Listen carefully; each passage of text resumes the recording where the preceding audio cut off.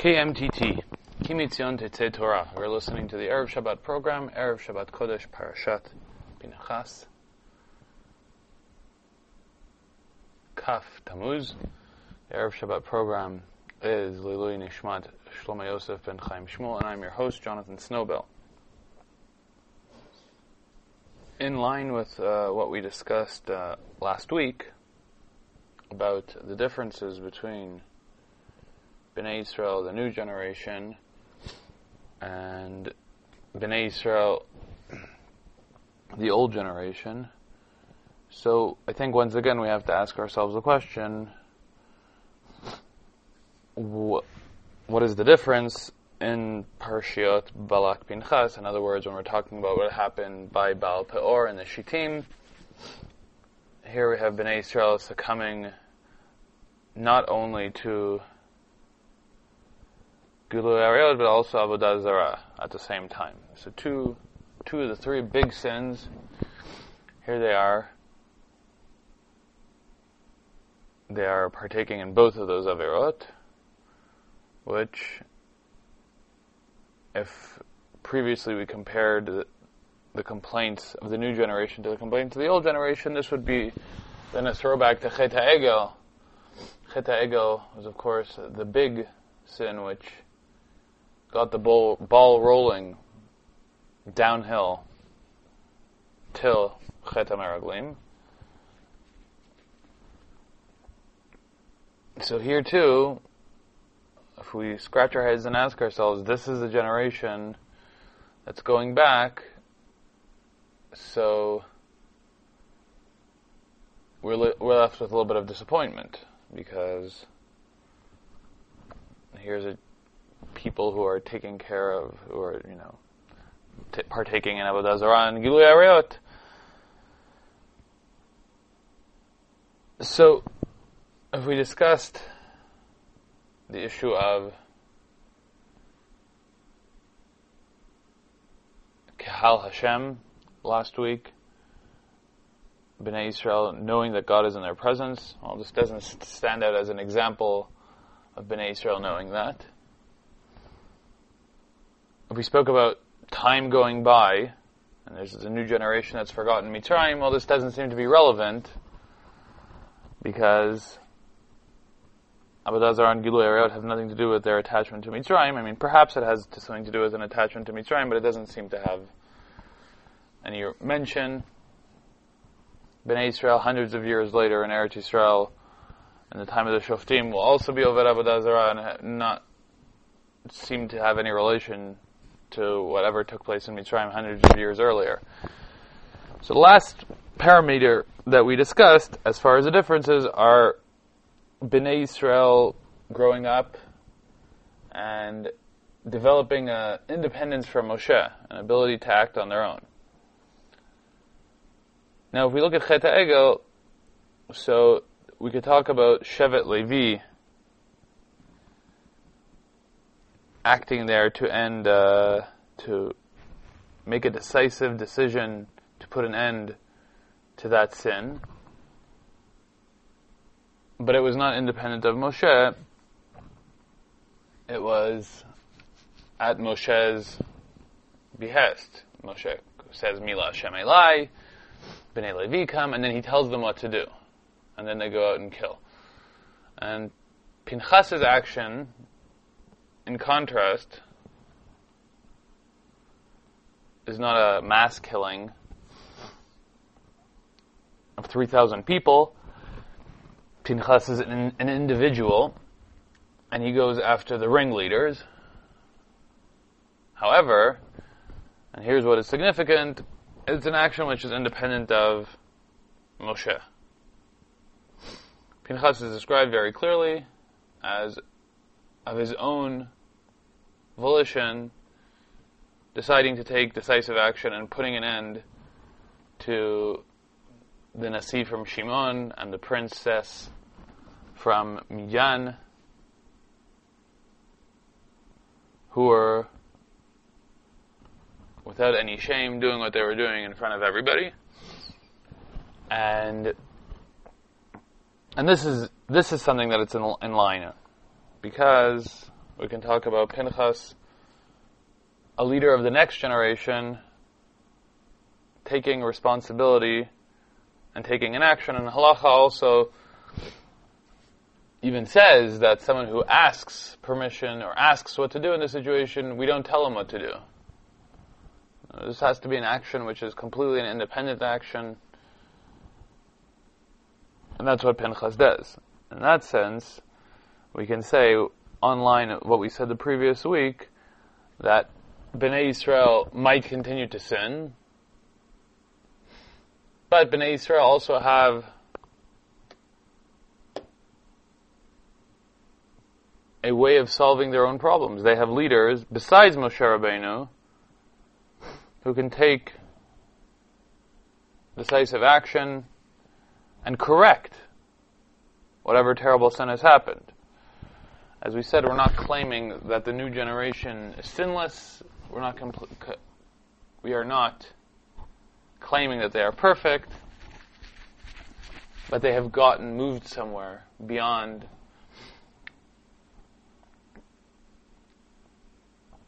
the previous generation. And in this instance, it's that there are new leaders and there's new people who are able to take initiative besides Moshe Rabbeinu, because they're going to need that, because they're going to be without Moshe Rabbeinu. When they go into Eretz Yisrael, as in this week's Parsha, we also choose Yehoshua as the next leader of Bnei Yisrael. With the time that remains, I just want to briefly address something that's going on now here in Eretz Yisrael, and that is the march for Gilad Shalit. And I want to make 3 points. Point number one is that nobody, I certainly don't, question the actions of the Shalit family, who one cannot think of a more difficult situation in which their son is a captive in captivity of the Hamas in the Gaza Strip. And as a parent, it's obvious that one would take any step and any measure to free their son. That being told, we have to look at things not from the viewpoint of the parent. We have to look at things from the viewpoint of the nation. And here I want to discuss 2 points. One is that Rav Yisrael Rosen, a resident here of Alon Shvut, who's the head of the Tzomet Institute here in Alon Shvut that discusses science and halacha issues, they put out in their last book called Tchumin. So Rav Yisrael Rosen published on this matter of the halacha that many quote of Ein Podim Shvuim Yoter Al Kedei Demehen. We are not permitted halachically to redeem someone in captivity more than their worth.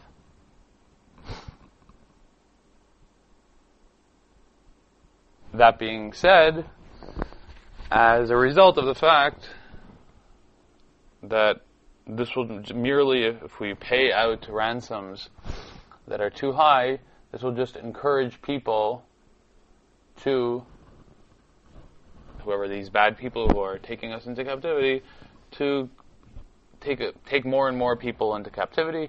And of course, we know the famous story of the Maharam Rutenberg, one of the great Rishonim in Ashkenaz, who in fact instructed his community when he was taken into captivity not to try to pay any ransoms, and he died in captivity. What Rosen claims is that this statement of the Mishnah, which seems to be very relevant in this circumstance, is not relevant as a halachic ruling. Because he says that Ein Podim Shvuim Yoter Al Kedei Demehen, we're not allowed to pay a ransom and redeem captives more than what they are worth is a monetary halacha. It's talking about how we manage the treasury, the budget of a tzibur, of a community. And it's talking about a purely monetary issue. You do not have the right as the community leaders to start paying, to emptying out the coffers of the community to pay for this person's ransom. And therefore he concludes, and those who want to see the details can look at Tchumin. This is not relevant in the issue of Gilad Shalit. Gilad Shalit is a security issue, and that's for the government to decide. They're not paying money. They are paying in a different way, in a prisoner swap, and that is not governed by the statement of the Mishnah, and therefore the government has a free hand, it's not limited by halacha, to decide what is the right thing to do on a security level. That being said, I want to move to point number 2, which is that typically in the press, they like to put two teams here against each other. They like to put the Shalit family, who are interested in a prisoner swap at any price.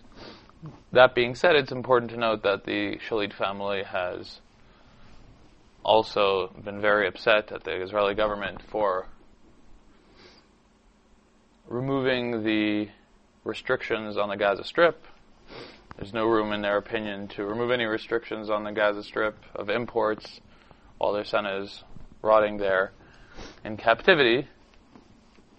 So the Shalit family would be very happy for the Israeli government not to have to do a prisoner swap and to put pressure on the Hamas in other ways.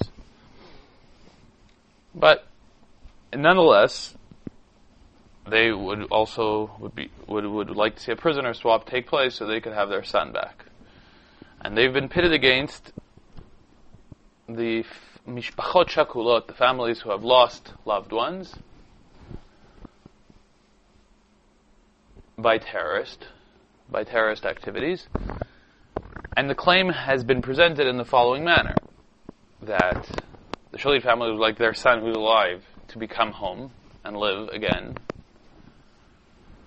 And the other people want to see the murderers of their relatives rot in prison for the rest of their lives and never see the light of day again.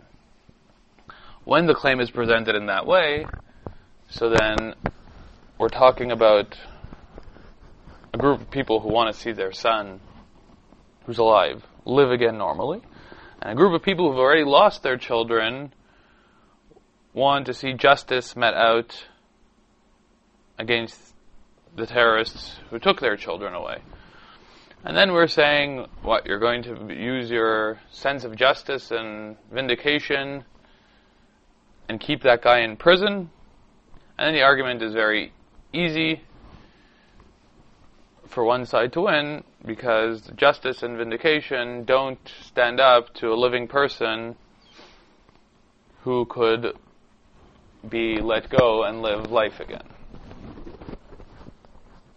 However, I believe that's an incorrect view of the argument. One who presents the argument in that way is trying to make people miss the point. The point is not that the terrorists should rot in prison. The point is that the terrorists who have killed will in all likelihood kill again. Statistics show numbers of people who have been killed by terrorists who have been released in prisoner swaps. And that's the point. And here is the fear, and this must be said clearly, and people have to take this decision on this level, is that if terrorists with blood on their hands are released for Gilad Shalit will get his life back, and someone else will lose it. Someone might say, Gilad Shalit will for sure get his life back, vadai. Someone else might lose their life.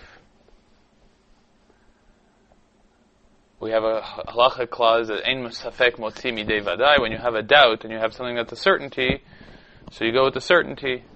And Gilad Shalit will certainly live if he's released, and someone might die. I don't subscribe to that presentation of the ideas. I think Gilad Shalit will get his life back in a prisoner swap, and somebody else will die with certainty.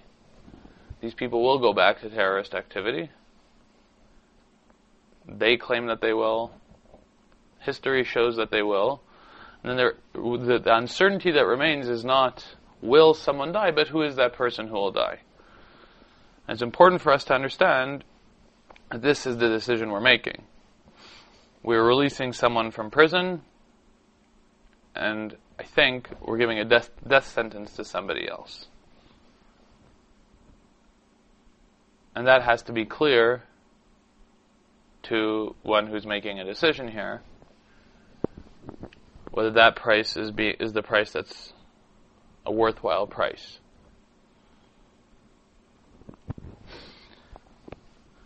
It's something for us to think about as we just began the 3 weeks, and this is happening here in current events. Just to sum up, that Pinchas, going back to where we started, is someone who, through a violent action, an unpeaceful action, is given a brit shalom. Sometimes what seem to be peaceful actions are ultimately actions that lead to great unrest and violence. As Chazal say, Misha merachem al achzarim sofo litachzer al rachmanim. He who is merciful towards cruel people will at the end be cruel to merciful people. And here Pinchas, on the flip side, who was mitachzer, someone who was cruel in his action. Pinchas did a very violent action. And God says to this, Hineni noten lo ad biriti shalom. I will give him a covenant of peace. Sometimes the less pleasant action, the more violent action, and this is something that we have to take into account and know what we're talking about, sometimes that ultimately leads to a more peaceful solution. Something to think about, food for thought for Parashat Pinchas. Shabbat Shalom.